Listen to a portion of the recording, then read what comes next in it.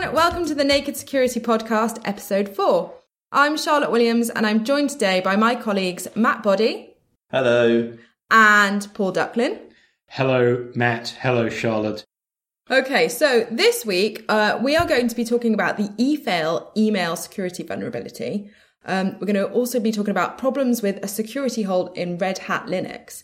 And the third topic is something that I never thought we'd hear on the Naked Security Podcast, but we are going to be talking about how sniffer dogs can play a role in cybersecurity. I'm looking forward to that story because it took me by surprise. But let's do the complicated ones. Let's start with eFail. Okay, so so much thought must have gone into that name. We've got a vulnerability in email. What shall we call it? Yeah. Let's go eAL, eBail, eCale, eDale. eFail. That's yes, the one. Well done. So come on then, you come up with a better name. What would you have called it? I would have gone for something that was a little more self-explanatory, but just as catchy. I would have called it unlikely to affect most people data leakage flaw in OpenPGP and or SMIME when used with certain popular email clients. That is so much more catchy. And then, of course, fail at the end. The problem to me with the name eFail, because it implies that, well, email has eFail does, is that this particular vulnerability only applies if you're using a mail client, so not webmail, and you're using OpenPGP or SMIME, which are two security add-ons that most people, as far as I know, a vast majority of people don't use. Okay, so you've just mentioned SMIME and OpenPGP. Yes. And I actually read it in your article. Yes. But can you just tell me a bit more about what they are? They are extensions, if you like, that you can use with email to add an extra layer of encryption so that when you email certain of your friends and contacts, maybe your activist friends, or if you're a journalist, some of your contacts, that your entire message is additionally encrypted over and above any other encryption that might be going on in the mail. It's trying to provide that end-to-end encryption so that even if someone sniffs out your email, even if you're going through an ISP or in a country that's doing surveillance, your email is encrypted before it enters the system and only decrypted when it leaves the system at the other end. A lot of customers that I tend to work with, actually, they don't end up implementing it because they can only encrypt internal communication, meaning that if they want to encrypt communication that goes out of the organization, which is the more dangerous communication to them, they have to agree on exchanging keys with the third party that they're wanting to exchange emails with.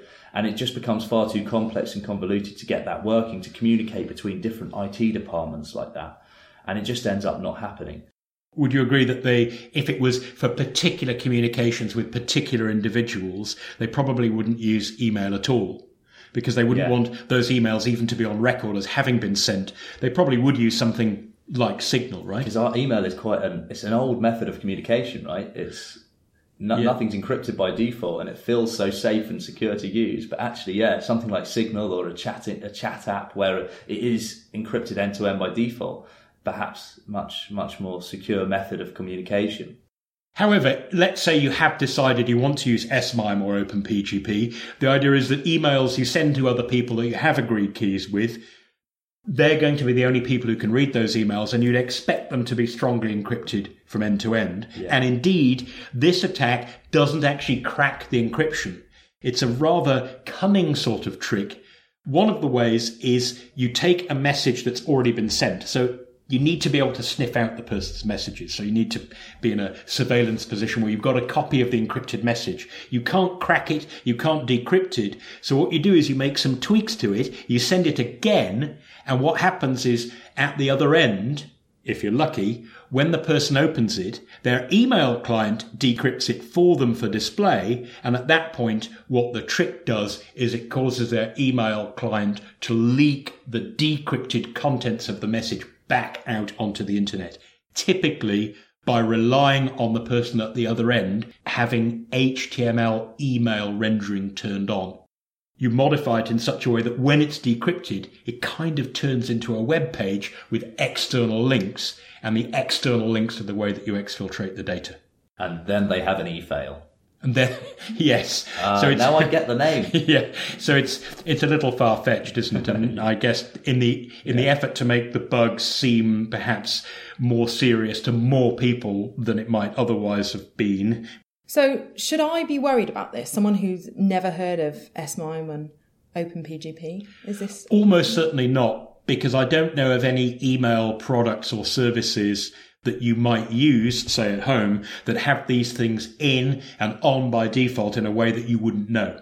And the guys who found this vulnerability and came up with the amazing name and the rather 1980s looking logo that they cooked up for it, they do admit that this is primarily something that should concern people like journalists, activists, whistleblowers and so forth, where they're trying to add this super secure extra layer of encryption to email. And those people, if you've got HTML rendering on in your email, turn it off because you're doing yourself a disservice and go and read up about security. That's a harsh statement. Yes, I think I'll edit it out. Okay, I'm going to have to stop you there so that we can move on to our next topic, the Red Hat Linux bug. Yes. So we know that the bug affects DHCP. Correct. But what is DHCP? I thought you might ask that. Yeah. Dynamic Host Configuration Protocol. So DHCP is a way that a computer, that when you first connect it to a network, like a Wi-Fi network in a coffee shop, instead of that network saying, oh, go to your network configuration settings, type in the following IP number, 192.0.2.63 or something like that, it just automatically configures it. So it sends out a special kind of broadcast packet to the local network. And if there is a thing called a DHCP server on the network, that server comes back and said, by the way, here are all the settings that we want you to use. The computer then configures its own network, and from then on, it's a fully fledged member of the community online. That's what DHCP is all about. And it's why most people at home have probably never typed in an IP address, an IP number in their lives, because they've never needed to. The system's taken care of it. But if there are two DHCP servers in my environment, then they'll be fighting to give me an address. And there's a bit of a race condition, so which I'd be waiting for an IP address from either of those DHCP servers, and the one that wins to give me that address, I'll then receive that address from that. And what this bug could do is, if I receive an IP address from one of the bad servers, a bad guy that's hosting one of these DHCP servers, then that could contain some code that then could execute on my machine. It's a bit tricky, this. It's the flaw is not in the DHCP server. That's the thing that sends out the configuration information. It's in the DHCP client inside a Red Hat package called Network Manager, which is their normal way of setting up a computer. And that's the thing that receives the reply and processes it. And normally the reply would say something like, your IP number should be digits here. Your host name, the computer name that we want you to use, is small string of characters here. But it turns out that you can actually send other DHCP replies. Like, for example, you can say, your web proxy that we want you to use is, and then instead of putting an IP address, you put, oh no, forget IP addresses. Actually, here's a command, run it for me. And the DHCP client doesn't realize that you've stopped with data and started with a command. It runs the command, which is why it's called remote code execution or command injection, because you've taken data and you've sent it a command instead. And worst, because network configuration commands on Linux almost always require sysadmin privileges, the script that does all of this runs as root. So basically, a rogue DHCP server on the network can basically send a reply to a computer that's just come online, and instead of configuring it for the network, it says, oh, by the way, run this command, which could be create a username for me, let me log in remotely, do something bad, reformat yourself, or anything that the crook wants. So the key thing here is actually that there needs to be a rogue DHCP server in your environment. Yes, that does reduce the severity a lot, doesn't it? Yeah. Somebody can't be on the other side of the world. It's not like there's a login prompt that if you type in funny characters, it lets you log in without a password. You have to pretty much have physical access to to the local network. So firstly, the bad guy needs to be on the local network, like Yes. you say. And secondly, they need to be able to run a rogue DHCP server, which can be countered in the switch. It can be countered in your network switch, where you can look for rogue DHCP servers, or just specify the DHCP server which your IP address should be coming from. That's right. If you've got a home router or a small business router and switch, probably doesn't have that kind of advanced features. But in a medium-sized network, if loosely speaking, would you say, Matt, the more expensive your network switch, the more firewall-like features it's got. Absolutely. And I know that some switches, and you might want to check with your vendor, they do have a feature. For example, you can say only whatever the computer that's plugged into port 7 is allowed to do DHCP. And that way, if someone tries to connect a rogue DHCP server, they won't succeed. After all, if you can get a rogue DHCP server onto somebody's network, you've already done something very bad, haven't you? Because although you can't necessarily inject commands into random servers and laptops on the network, you can certainly mess up the network. You can knock people offline, you can route them through different networks, you can play with their DNS. But any remote code execution is pretty bad. So you definitely want to patch this. Red Hat patched it almost immediately. Very, very rapid response. Make sure you're equally rapid in deploying the patch. So yes, if you've got any Red Hat, Fedora, CentOS in your estate, this is definitely of an issue to you. If you're at home and you haven't got any Linux at all, you've got Windows or Macs, then even if you've got a router, many of which actually run Linux internally, this almost certainly doesn't affect you, because I'm guessing here it's very unlikely that the version of Linux that's running in your router includes this particular Red Hat Network Manager package. Because Matt, I know you were looking at this earlier because you wanted to know the answer for your own purposes. Other distros, for example, is it things based on SUSE, Debian, and so forth? They have something called DH Client, but the code is similar but different to Red Hat in a way that they're not vulnerable. Is that correct? Probably not vulnerable. So the article I found said that they're most likely not vulnerable. Okay, so thank you guys. Now we're going to go on to our sort of out of the box topic.